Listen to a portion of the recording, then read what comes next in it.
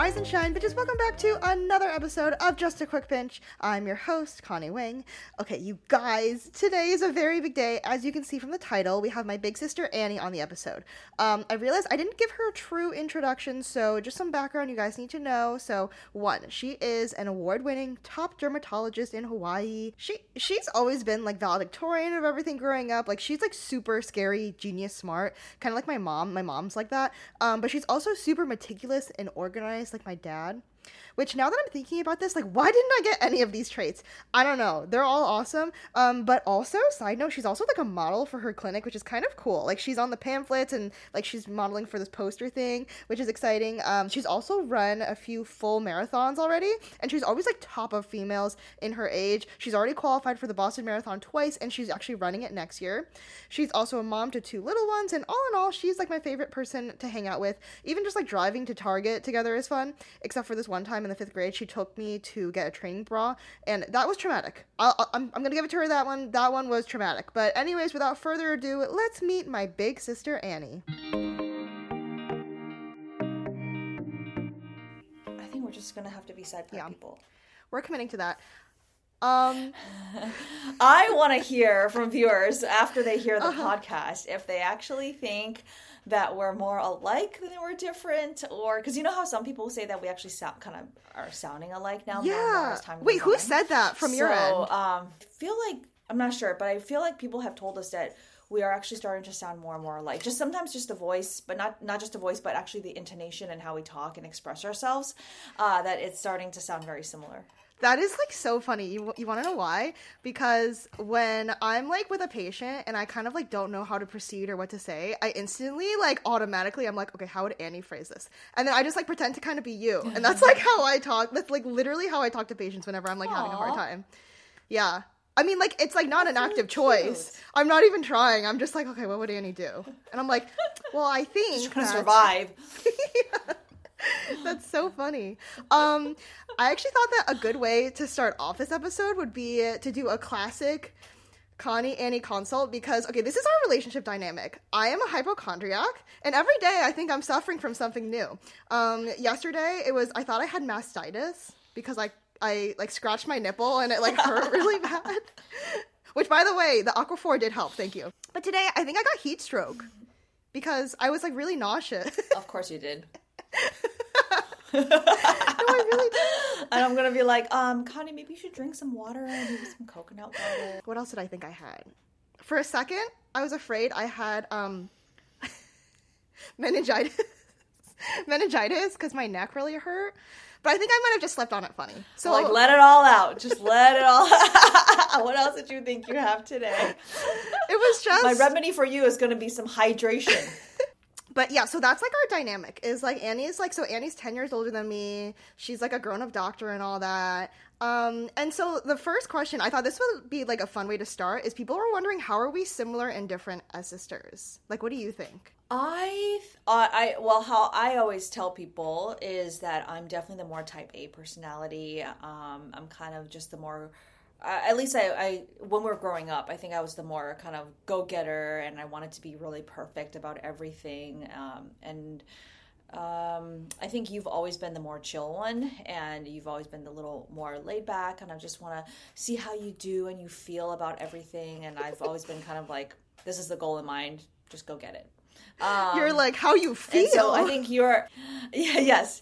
I think you've always been the more emotionally in tune one. I think things have kind of obviously changed and balanced out as we've gotten older. You know, I think I'm a little bit less, intense and less this one direction or type A on one end, and then you've you're really driven, and you know what you want, and from that you've actually set forward your path. And so I think we're kind of more coming towards the middle now, but I think growing up we were very different. Yeah, totally. And so the example that I think mom and dad would always give is that I was a really fussy baby. I cried every 30 minutes when I was really young, and it was either I needed to my diaper changed, I needed to be fed with formula, or I needed water. I guess water was a big thing back then that they would give babies, which, by the way, is not currently a recommendation to give newborn babies water. But but like that was my personality, is that I was really, really impatient since the moment that I was born, and if you blinked, it was too late. And I feel like that has kind of carried out into my personality. I'm definitely, I think, the less patient of the two of us. I kind of want things really done in a timely manner. And then you were born, and you were just the angel baby, and you slept through the night, practically 2 days after you were born. And so you were just always the more calm one. And that's, I think, carry through in your personality in so many different ways. So I think it's really interesting how nature and nurture all kind of come together. But your temperament and how you were born, it is just your temperament, and you are born with it, and there's nothing that any of us can do. Yeah, I think it's like really funny to think about how like our whole family, and even Jimmy, everyone is like the oldest sibling, because like mom's the oldest sibling, right? Dad's the oldest sibling, you're the oldest sibling. Yep. I don't know though, because I do feel like mom like loves us both equally, but she favors us in different ways. Because like growing up, it was always like, if I did anything good, it'd be like, oh my God, you're just like Annie. Like Annie won this, Annie won that. And I'm like, okay, but like I won it. Like, can we talk about No, it's okay. I'm like over it. But like not I'm like, clearly I'm over it because I'm still talking. Are you? You're like, when people seem like they're over it when they have to say that they're over it. But I also think, though, it's funny because, like, growing up, Annie's always been way more independent. Like, she's, like, literally, like, the most amazing dermatologist, but she never really, like, gloats about it or anything like that in our, like, family group chat. Whereas I'm like, you guys, today I touched a patient, and my mom's like, oh my goodness, my Dr. Connie. I do think birth order has a lot to do with how you're treated as a kid by your parents, and I think it's really subconscious, and it's nothing that I think our parents did wrong. I see it in my own two kids, but I see that I am doing it myself for my own two kids. Really? And I think, when you're the oldest, I think when you're the oldest, you just naturally expect a lot from them, for them to lead, for them to watch their little sibling. I'm doing it to my 3-year-old right now. I'm like, watch Evan. But I think when you're the youngest one, you're just always you're always the baby of the family, and they always will view you that way. And my youngest is almost 2 years old, and I'm like, he's my baby. And so you kind of always are like that. And I think mom and dad definitely give you a lot of praise, and I think rightfully so. But it's I think we're just all kind of viewed a little. Our expectations are different, I think, for the two of us. Yeah, for sure. The story that I always think of to describe our dynamic is, like, Annie's obviously, like, very type A, like, the leader. Even to this day. So, like, a year maybe ago when Jimmy and I visited. Do you know what story I'm going to tell? I don't think so. Okay, so basically in the morning, Jimmy and I had just visited Annie. We're staying at Annie's place, and she's like, just being like older sister Annie, she's like, Connie, like today the refrigerator guy is gonna come home. I need you to let him in and then just like be home. And then, so Annie's like the leader, right? I am like, okay, Lieutenant. So then in my head, my whole day is structured. I'm like, Annie said, we're going to let in the refrigerator guy, and then we're going to be home. And Jimmy was like, oh, do you want to hop in the pool? I'm like, what are you doing? And he's like, hopping in the pool. I'm like, Annie said we have to be home to let home the guy. And how am I going to know if the guy's here? And he's like, I'm sure it'll be fine. Like, I'm like, no. Annie's orders were to let the guy in. So then I like watched Jimmy swim laps in the pool while I was like waiting in my towel for the guy to show up. And then the guy shows up, and then I like waddle over it. Like I'm like stomping my like wet feet into the kitchen, like watching him like this. And then both Jimmy and the fridge guy are like, what are you doing? Why are you watching him like that? I'm like, Annie said to be here and to be home when the guy's here. And Jimmy was like, I'm pretty sure you can just like hang out at home. She just meant like someone has to be home with him. And the refrigerator guy is like, yeah, like why is she still watching me? And I was like, go ahead. Keep fixing the refrigerator. I was like literally watching him because my older sister's orders were to watch him. So I think that's just like the best way to break down our dynamic. I'm like, I don't stray from Annie's orders. Yeah, that sounds about right. It's like funny too because like all my listeners say like on the podcast that it feels like I'm giving them big sister energy, which I think is like such a great compliment. But I'm like, I've tricked all of you guys. I'm the little sister here, which is why I wanted to have Annie on today, so you guys could like meet the blueprint, you know? So speaking of blueprints, the next question is, who do you think's more like mom and dad? Oh, you are definitely more like mom, and I'm definitely more like dad, hands down. That's what I thought too. There's really no arguing with that. I mean, No, like on the outside, there's no but for that. Mm-mm. There's truly no Here's but our for that. personality just shining through. There's no but for that. Okay, I would like to think though I have a lot of dad in me because of like, you know, he loves like photography and videography and philosophy. Like, You do. I think you're like, okay, I'll give you that. But no, mom and I are the same. Okay, what's your favorite thing and most annoying thing about each other? Do you have something in mind for most annoying? Because I'm like, I was playing this combo out in my head and I was like, she's not About gonna our own she's not gonna personalities? like say a thing. And if you don't, then I'm prepared. So instead, we could say what we anticipate each other would say is the most annoying thing about us. Yeah, like I think you would say my most annoying thing is Totally like not I what I don't was throw out thinking. used napkins or like, and like I don't really like tidy up after myself. I leave the shoes on. You leave a lot of things sometimes. on in my house. Like you picked us up from the airport and I came back, the AC was on, the door was wide open, the lights were all on in the entire house. And I was like, oh my God, did she sleep like this the entire night? It's okay. I appreciate her for house sitting. I appreciate her for visiting. It's okay. But seriously, did you leave my door open with the AC on and all the lights on the entire night? That thought did cross my mind. This is so funny because as you're describing this, I'm like, are all these things not supposed to be like this? I actually like really, I don't think younger sisters are allowed to think that older sisters are annoying. Like there's nothing, I just don't think I'm allowed. I Now you're switching the question on me because I didn't think about that. I have always thought it was going to be that I was particular, that I was I want things done a certain way, and that Mm, when you were growing up, I always kind of told you how to do things a certain way. And now as a parent myself, I realize that's probably not the best way to parent and not the best way to support your growth. So now, with the whole new gentle parenting and all that style, it's more about letting the kid explore their own interests and take things in their own way. Where as I think when we were growing up, I kind of was just more black and white, and I was like, "Hey, this is how we should do things, and this is how we're going to do it." And so I've always felt that rigidity is probably something that you disliked. it's interesting because like you would think that, but because I am the younger sibling, I don't have any opinions to butt heads with. So I'm like, sure, like what she tells me is fact. We'll circle back. What's your favorite thing about each other? My favorite thing about you is that you've always just been the go with the flow, lighthearted one of the two of us, and I've always admired that about you.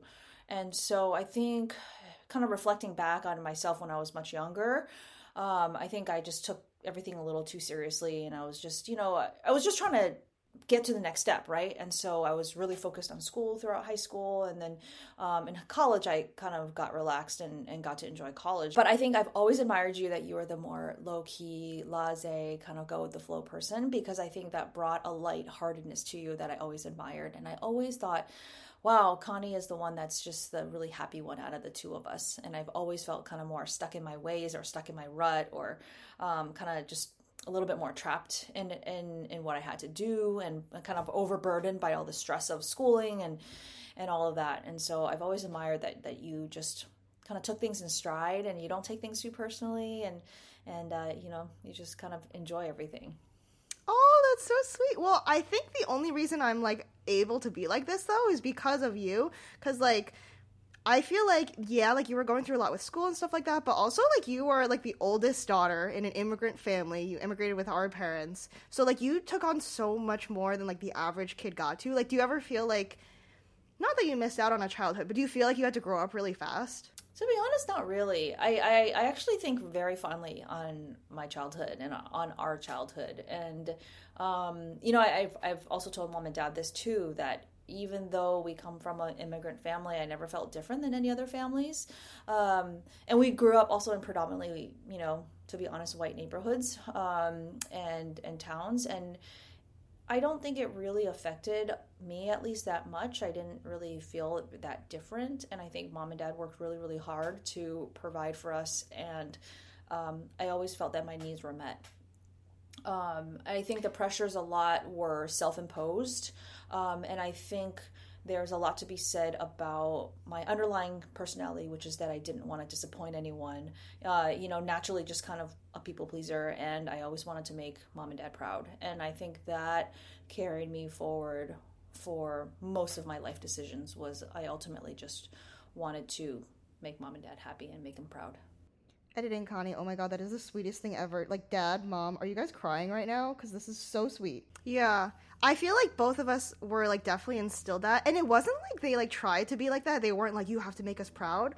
We all just kind of grew up with or you and I just grew up with that understanding, which is interesting because, like, now when you're, like, raising Emmy and Evan, like, is it trippy at all raising your own kids, because then it makes you think about your own upbringing? Oh yeah, I mean, you look at mom and dad differently. You look at mom and dad differently in so many ways, and you're like, oh my god, how do they deal with this?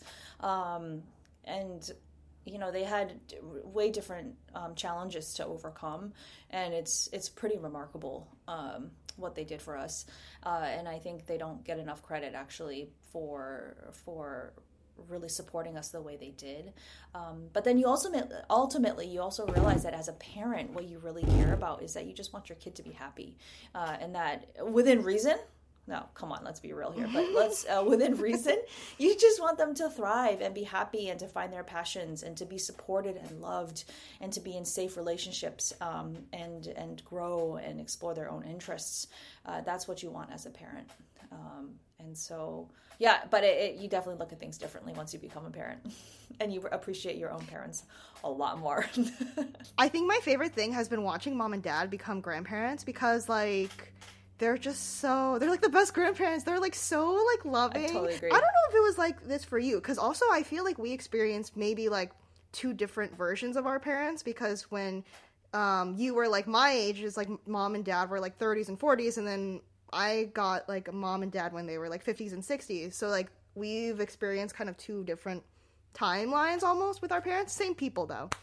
But I thought in high school, they never had to worry about you. Let's just put it that way. And I feel like they would say things like, oh, like, were we too nice to Connie? Because she's so, like, soft now.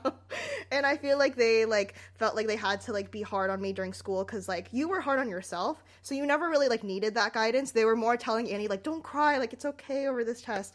Whereas I would be like, all right, well, I'm going to go hang out with my friends at Applebee's. I'll be back. Yeah, that's the classic example, was that mom and dad were consoling me that, mom was like, get a C once in a while. She's like, it's okay. And meanwhile, I'm like, it was a B plus. And then get it right. And then Connie was just kind of like, oh, it's okay. It's cool. It's a B. It's, people get C's in the same class. And oh my God, I remember the one time you said that and it drove me up a wall. I was like, what are you talking about? But yeah, that's a great example actually about the fundamental differences of our personalities. So my favorite thing about you is I feel like you are like by far, out of everyone I've ever met, I don't know how many people I've met in this world, but by far the most like dependable, loyal, like, is there any other word for dependable? Like stable or like just dependable person. Okay, editing Connie here. I like cannot sit through listening to myself try to find a synonym for the word dependable. This is like painful. I realized as I was editing this, for some reason when I was answering it live, I don't know why, I thought I was only allowed to use one word to describe her. But I realized just now, like, Connie, you can actually use a full sentence. So I think what I meant to say with this whole dependable thing is actually like consistency. Specifically by that, I mean, she's one of the few rare people in this world that consistently every single day makes everyone and the lives of those around her better. I think the best way to encompass this is like day in, day out, she just makes this world a better place. Specifically because I realize she's kind of like an influencer for everyone around her, if it makes sense. Like, she influences the people around her to be better, like, either at work or, like, even as, like, a family member or, like, a friend. Like, you want to be better for her because you just see, like, the standards she sets for herself and her life, and it just inspires you, to like want to be better. Like, she's kind of like your favorite condiment or sauce in the refrigerator, and you can put it on anything and it just makes everything tastes better. That's what I mean by consistently making everything better. And it's not just on like her good days. Like it's also on like the bad days and the days I'm sure she doesn't feel like it. Like she just has that star quality of turning everything that she touches into gold. So that's what I meant by like dependable and consistency and all that. But yeah, anyways, this was painful for me to editing Connie out. Like in everyone's lives. Like everyone that knows Annie, she's the most dependable person for them. And I feel like you being dependable allows like me to be like me, right? And that's like a lot, like all the things that you admire about me, it's because you were like the dependable older sibling. Like she's the person that you call when you're like stuck in a dilemma, or like if you need help with anything, she's like already searching it on Google, which is part of why I always contact her when I think I have mastitis. But yeah, that's my favorite thing about you. And then I also think that's a very like underrated or underappreciated trait, especially in today, because it's kind of like everyone wants to be like the bubbly, and Annie is very bubbly also, but everyone wants to be like the lighthearted, fun one. But I think there's something to be said about like the person that's like always there for you, always listens, and just has so much thought and care. And that's like who you are for like everyone. It's not just for me, it's for mom, for dad, for like all your friends, for your kids, for Mike. So that's just like a really special trait. I try. Well, I feel like what you're most proud about each other is also kind of like along the same line then. I would say so. I think but I will say what I was thinking when I was thinking about that question is I am most proud of you and watching the young professional that you've become. I think you have kind of shared this with other people that, you know, I've seen you through your teenage years, through your high school years. You had a lot of tears about where you were going to go for undergrad. And, you know, you just didn't really know what you wanted other than, I think it's bio, right? Or something in the health sciences. But from that stage to watch you now become a young professional, and then the steps that you took on your own will and determination to figure out DATs, you know, applications and all these things to figure out what you truly wanted to be happy, to expand your podcast, your social media, to continue using your creative outlet and energies towards things that you like, and to combine your passions for not only dentistry, but also for videography and communications, and to see you meld all those interests together into what you have today is by far one of the things I am the most proud of ever, because just to see all that coming together is truly remarkable. I mean, you paved your own way, and I think you worked really, really hard for it, and you deserve everything that comes your way. So that's my. Oh my God, that's so sweet. Did I ever tell you the reason like what like woke me up and like why I went into dentistry? It's like related to you. I think mom and dad probably told me a version of it, but I would love to hear it from you. I'm curious what they told you. So, well, this isn't exactly why I went into dentistry, but it was like my wake-up call was, it was after, I think, like my first year of pharmacy school, maybe, whenever you graduated from dermatology residency. And I remember showing up to your, like, the residency, like, graduation luncheon was, like, so spectacular. I just saw everyone's families, and everyone was so happy and so proud. And, like, I remember just standing there, like, watching you, like, holding your degree, and I was like, wow, like, she's so proud, and she's, like, doing what she really, really, truly wants. There's nothing else in the world. And I was like, I want to feel like that. And, like, I don't feel like that with pharmacy.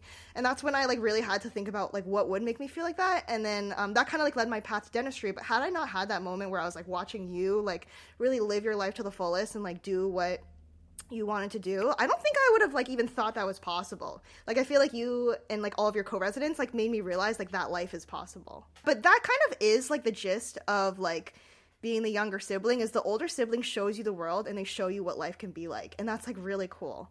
That's so funny you mentioned that, because I actually see it in Evan. So Evan watches Emmy all day long. All he does is, if you look at his eyes, is he's watching what Emmy's doing. And then she'll do something and he copies her. And that's what he does almost all throughout the day. And it's so interesting because he was born like that. He innately monitors and watches her and copies her.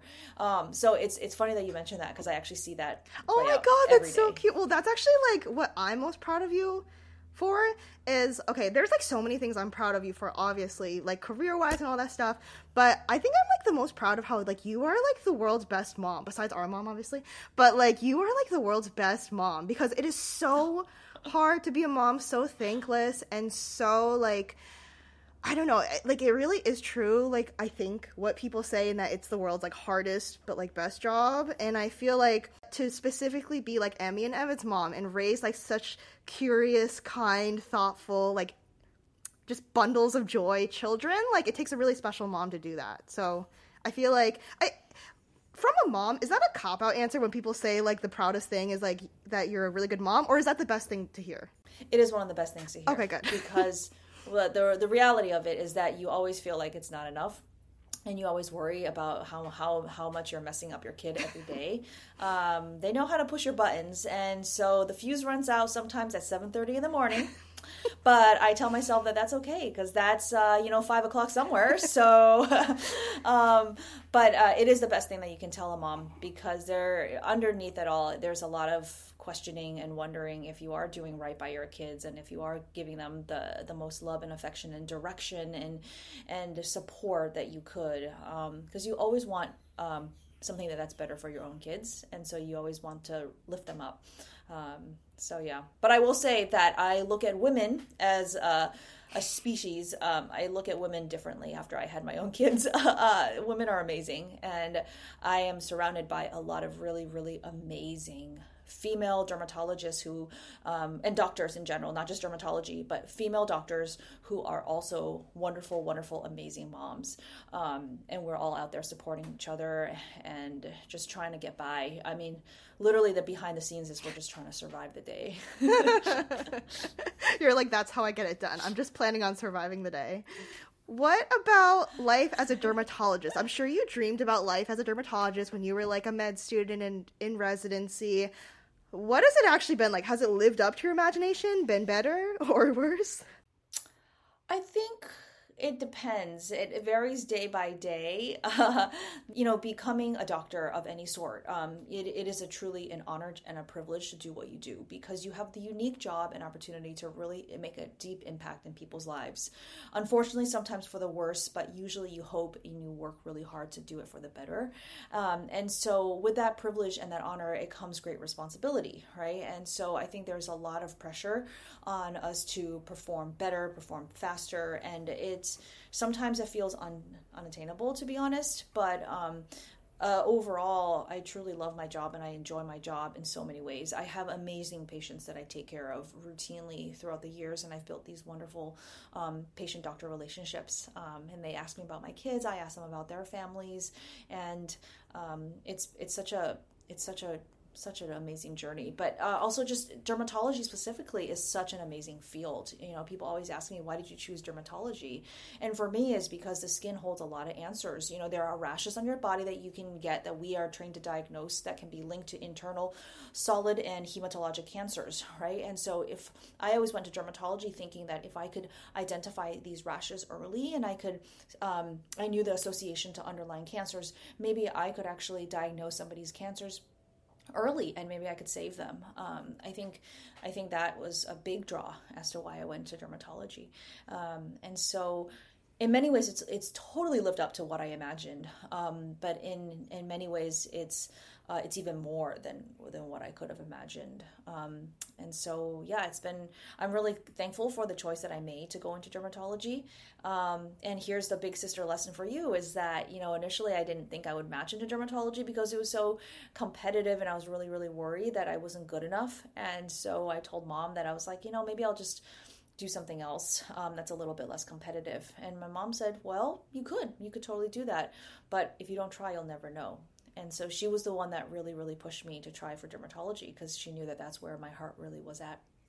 And so the lesson is that if you don't ask, the answer is always no. It's easy, I think, as the younger sister to look at me and it's like, oh, Annie's the go-getter. But, I have my own insecurities just like everyone else and a fear of failure and all of those questions and doubts. And the key thing is I always think back to that moment when mom, pushed me to try it or, different moments when dad's like, yeah, just do it. And, all those moments. And then now I have you to look up to too, actually, because I see how you've gone out, you just did it and you tried things and you've been amazing at it. And so that also encourages me to keep thinking and keep discovering myself in both professionally but also personally and just keep building and keep looking forward. Oh my God, that's so sweet. That's like crazy because as a little sister, I never thought that I could inspire like you or anyone. That's the thing though, 10 year, we're a 10-year difference. So I tell everybody it was more like a little mini mom and a kid kind of a relationship. And over time, things have really, really balanced out. And so I look up to you, I think, just as much as you look up to me. Aw, well, that is an honor to have you look up to me. What about like some of your favorite cases or favorite kind of days at work? Like, what are some of your favorite things to do and to see as a dermatologist? Well, the majority of what I do is actually, well, here in Hawaii, we unfortunately have a lot of skin cancers. So skin screening is a big, big part of what I do. And people literally come in and I look at their skin from head to toe, in between the toes, in the scalp, just to make sure and check for skin cancers. I think it's really satisfying when I do identify a skin cancer, we are able to treat it successfully.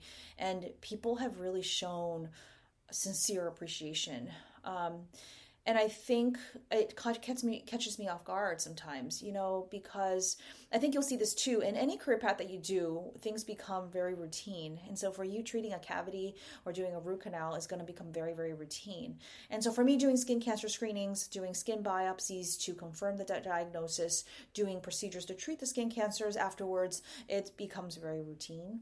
But I think it's really important to remember that these diagnoses and these situations, they're life-changing for a lot of our patients, and they can be the first time and they can be super scary.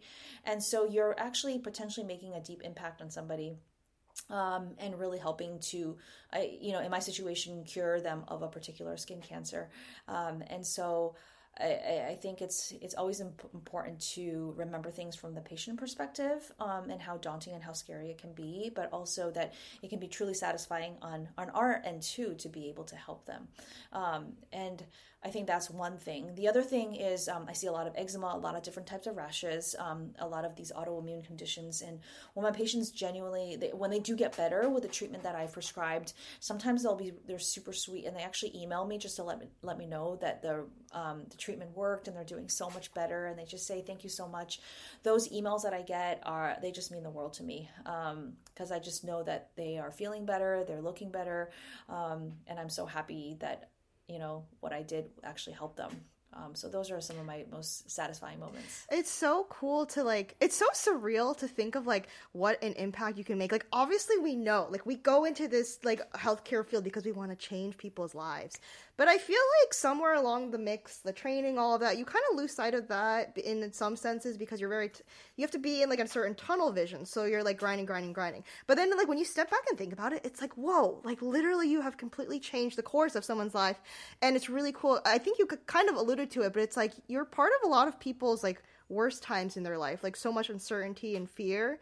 So it almost makes it even more rewarding in that sense when you can help them in such a way and it does work out for the best. Mm-hmm. Yep, you cherish those moments when everything just works out the right way, because it doesn't always happen, unfortunately. But luckily, majority of the time, everything works out really, really well, and you just cherish every single one of them. But I think a lot of us are really driven, and so the good moments, we just kind of yeah, okay, it's good, and you kind of just gloss over it. And then when the bad moments or things happen or somebody's unhappy about an outcome or result, those moments they can eat away at you sometimes because you think more about those things. And I think, my big career advice for you going forward and for our listeners is that, not everything's going to go your way. And that's just the nature of the beast that we're dealing with. But I think just always remember the patient, because they have lives, they have families, they have goals, they have aspirations, just like all of us. They have good days and they have bad days. And just remember that they're human and that you treat each and one of them as the individual that they are. And I think that'll go a long way. People want to be seen and people want to be heard, and they want to be and they want to feel understood and cared for.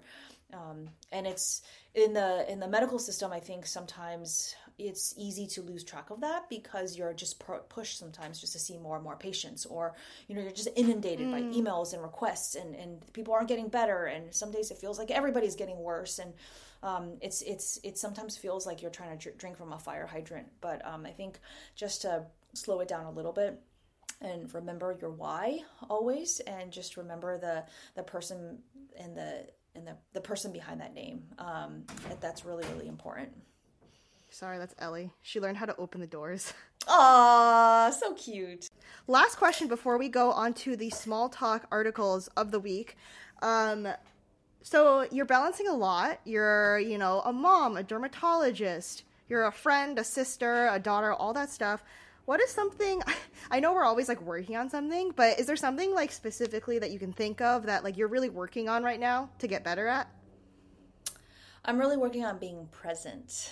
I think, like, how I said about the survival, every single day with work and with the kids, and it's just, some days feel like pure chaos, and you're really just trying to survive the day. What a lot of people have told me is just enjoy these moments when the kids are young, because it goes by so fast. And these are, honestly, a lot of them are friends, but also a lot of them are my patients. They're 60, 70, 80, 90 years old. And so they tell me that it goes by just like that, and just to enjoy the moment. So it's so easy just to want to rush through the day just so you can go to bed at nighttime because you're so tired. But I'm trying to be a little bit more present, capturing these good moments with my kids, because they are not like this for a very long time. Sometimes it feels like they wake up from a nap differently. I know. And so Emmy has some real three-nature energy that she's throwing out these days. And so, you just realize she's not going to be like this forever, because then she's going to be a real teenager, and that'll be a whole other battle that you have to deal with. But just being present for my kids, being present for my family, enjoying this time that I have with you, with mom and dad. Everybody is, knock on wood, super healthy and doing really well. So this is a really, really precious time in our lives.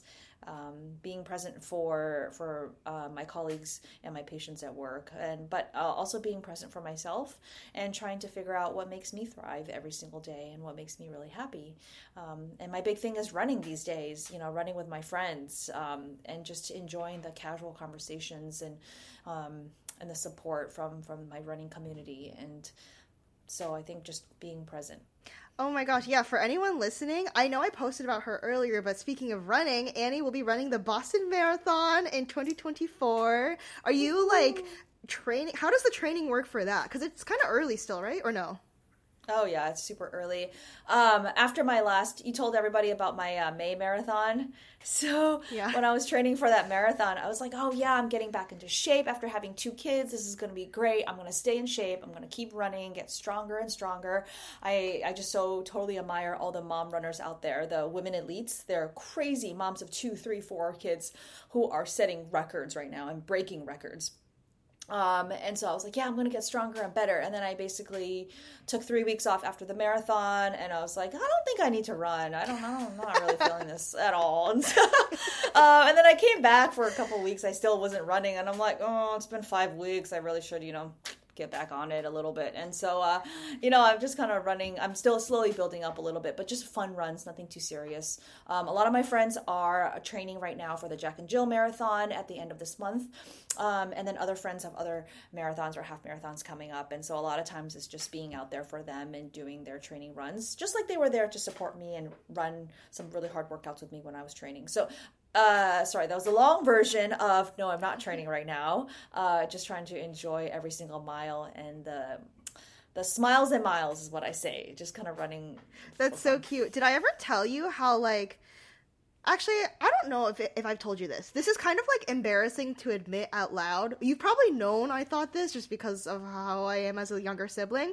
I kind of used to think, like, when you become a mom, like, your life is, like, not over, but, like, over, kind of. Like, I just think, like, oh, you become a mom, and then, like, you can't, like, work on goals because you're busy being a mom and stuff like that. Which now I just, like, laugh at, because I see you and you're crushing your goals, you're running marathons. So, like, for anyone out there listening, like, Annie was the one that showed me, like, oh, your life only gets better after kids. Like, I tend to have Peter Pan syndrome in that I'm afraid to grow up, and I'm like, I don't want my, like, body and my life to change with kids. They're gonna, like, ruin everything, even though I do want kids eventually.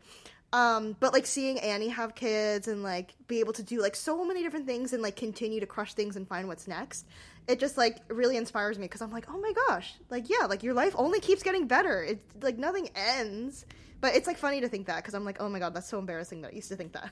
I mean, to be honest, Mike and I were talking about this last night. Like, my life really started after training, after residency, when we moved here, when I started my real attending life. And so you're always evolving and learning and growing. And so your life isn't over, but your life will be very different. Your priorities are different. Yes, your body changes, but you kind of, you make the most of it. And then it's a sacrifice for all the right reasons, because you have made these beautiful human beings. And how, I don't know if I ever told you this, but I actually didn't want kids. For many, many years there, I actually did not want kids at all. Really? Yeah, I didn't want kids. I went all through all of residency, and even for many years afterwards, I was like, I don't really want kids. I love my life the way it is. I don't want things to change. And then, what made me change my mind was, Mike and I were traveling a lot. And we were exploring the world, and that was a big reason I didn't want to have kids, right? I wanted to travel, I wanted to explore, but then, the world is so small yet so beautiful, and we're hiking and trekking in Patagonia, and it's just, these expansive mountains in the horizon, and the sun shining on them, and it's absolutely just breathtaking.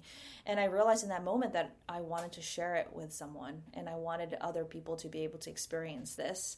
And it was not via a tour group that I would lead, but it was that I wanted to have kids and to share that with them and to show them how beautiful the world can be.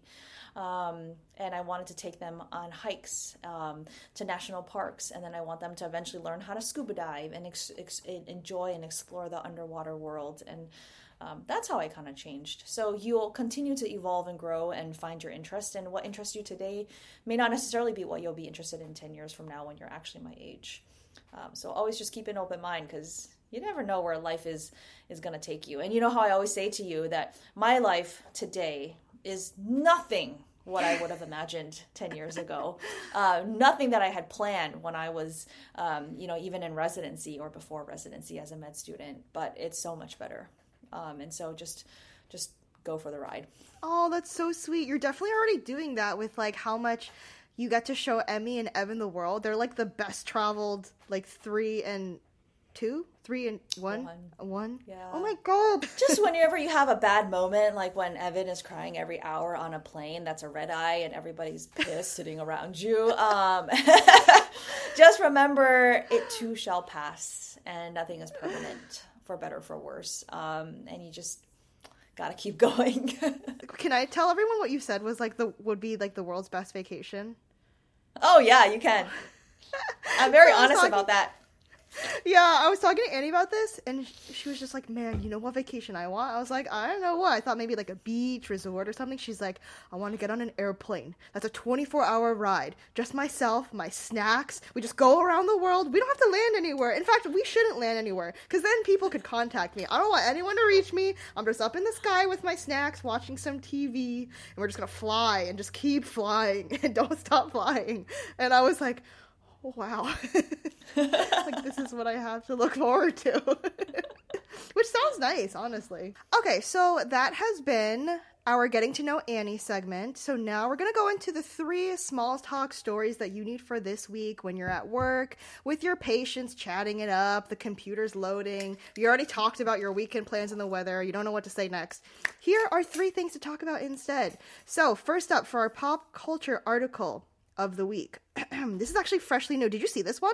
Raquel Leviss is changing her name after leaving the mental health facility. You know how like Raquel is like not her real name? Yeah. It's like Rachel or something. So Raquel Leviss is returning to her roots after a 2-month stay in a mental health facility. The Vanderpump Rules star of 28 decided to revert back to her birth name of Rachel during her stay at the Meadows in Wickenburg, Arizona. That's where she went for mental health therapy and all of that. So basically what I've heard about this whole news story is like, I think she is negotiating to come back to Vanderpump Rules for next season. And I don't know if you heard this, but Vanderpump Rules just won an Emmy or nominated, I think, for the first time. What? They got nominated for an Emmy? Yes. Like, okay. Yeah, their first ever Emmy. Wow. Like an Emmy award. Fancy. Isn't that crazy? Yeah, so people have different crazy. opinions about this. Do you think that her and Tom should come back? Some people are like, they made this show good, they brought it back. Other people are like, you shouldn't reward this type of behavior. I would argue that their behavior has been rewarded all along because they are on reality TV. You have to be honest that their ratings were actually sliding, and that after this came out, their ratings like went through the roof. Yeah, it like put it back on the map because I thought Bravo was kind of dying, and I felt like I was the only person in this world that watched the show. Fun fact, did you know I actually started watching Vanderpump Rules when that first time I visited you guys in Hawaii? Oh, I didn't know that.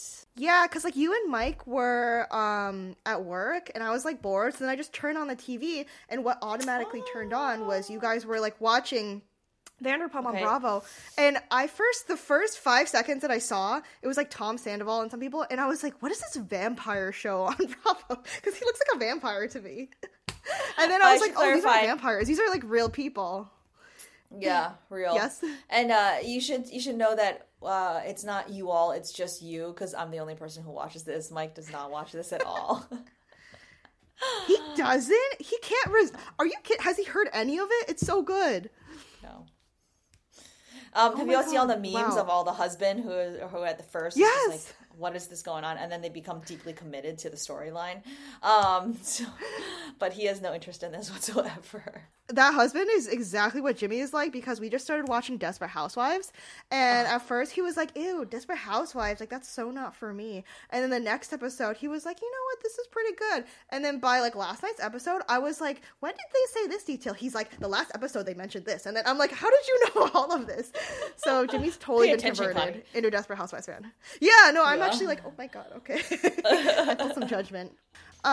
So moving on to our human interest article. No, New York Post, you do not need my help to support your ads. Continue without supporting us. All right. So the human interest article. I thought this was interesting. I don't know if you've heard of this, but 1 in 3 Americans choose a sleep divorce to save their marriage. Have you heard of this? I haven't heard of the 1 in 3 part, but I have heard about the sleep divorce. I mean, I think that's kind of a harsh term to use for that, but I do. I think, 1950s, 1960s, that was really a standard thing for couples to be sleeping in separate beds. Was that? I didn't know that. Yeah, like in America? I mean, I think so. I think so. I think it wasn't like I don't know. Actually, I don't really know. Maybe it was just how they portrayed it on TV because they weren't supposed to sleep in the same bed together on TV. I don't know. But I don't think there's anything wrong with it. Does Mike snore? No, Mike doesn't. I am so lucky. He does not snore. And a couple times he will, and I just, lightly tap him on the shoulder, and then he'll just stop. Lightly tap. Now I'm curious for Mike's version. He's like, I was awoken in the middle of the night by a stabbing. No. Mike will agree that I'm pretty gentle, but he'll tell you about how I used to have nightmares, and I'm basically like this close to his face, and I scream in his face. Oh, and Mike will tell you? I'll tell you too. Mike and I are the only 2 people. So basically I scream out loud because I'm having this night terror, and then he's just like woken up. He's like, geez, what's going on? And I'll be like, sorry. And I'll fall back asleep. You should have him tell you the story. It's so funny. It's so embarrassing. It was terrifying. Night terror is terrifying more than just the sleeper, let me tell you. For anyone that, I don't know if I even described this completely, but yeah, sleep divorce. I was like, what is this when I clicked on it? Sleep divorce is just sleeping in a separate room. Alrighty, so our third and final small talk story. This is our feel-good story for you to share at work. This is actually one of my worst fears. A man accidentally donated $15,000 instead of $150 to food relief fundraiser, and chaos ensues. So you may be wondering how this is feel good. Also, this is my biggest fear, but I also just realized, like, if I tried to do this even, like, it wouldn't go through because I don't have that much money in my bank account. So, because I don't have to worry about that. So basically this man donated, he thought he was donating $150 to food relief. And then he goes, all of a sudden, I'm so confused, and swipe up to open a text message. It says, I made a payment of $15,041 to this GoFundMe. Immediately, I'm sweating. How could I have donated $15,000? Then it gets worse. The next day, I look at my phone and saw I had 40 plus notifications on Facebook. Apparently, like, the people that were receiving this money in Bangladesh, they were so thankful for him that they all started having these signs saying, like, thank you, Michael, like, saying thank you with his name on them. Like, all these people in this Bangladesh village were like, oh my god, we're so gracious for you. So then he's like, I didn't really want to donate this money. Like it was just $150. But luckily, what ended up happening was he just felt so guilty now that everyone had signs that said thank you, Michael. So he ended up donating $1,500 instead. And then the rest was refunded. So, but also what happened with that story was that I think it gained traction. He posted it or something had happened. And then so people actually started donating to this relief fund. And so I think they ended up getting like over $12,000 in donations from other people, not from Michael, but, and that. Oh, really? I didn't even see that part. I thought I read that part too, that it actually brought attention to the fund, and then so yes, actually they ended up raising like over $12,000 for the people that needed it. And so I think there was a lot of good that came from this. In classic older sister fashion, you actually read to the end of the article, whereas I stopped reading. So the end of the article will say that he got more than $12,500 from other donators and stuff like that. So thank you, Annie. You're welcome. I did my homework. I'm like, she kept reading? I'm like, I thought it was just garbage at the end of it. Like, I just kept scrolling. I just clicked out of the article. Well, anyways, those were the 3 small talk stories that I thought you guys could share with you guys at work today. Thank you so much, Annie, for joining. I know that you've had like a very busy day with the kids and stuff like that, so it was super fun to have you on. So yeah, anyways, any parting words for the fans? Thanks so much for having me. This is such an honor to come here. I know this took a lot of work in terms of coordinating schedules, and somehow we weren't able to make this happen even though we were in the same house. But multiple times. But yeah, this was so much fun, and so I'm really honored to be invited to be part of your podcast. So thank you. Oh, well, hopefully we can have you back again sometime. It only took us like 6 months to get this going, so maybe in the next 6 months we'll have you back. Comment and subscribe below. Yes. Thank you so much to everyone for listening. That is all we have for today, and we will see you guys next time. Bye.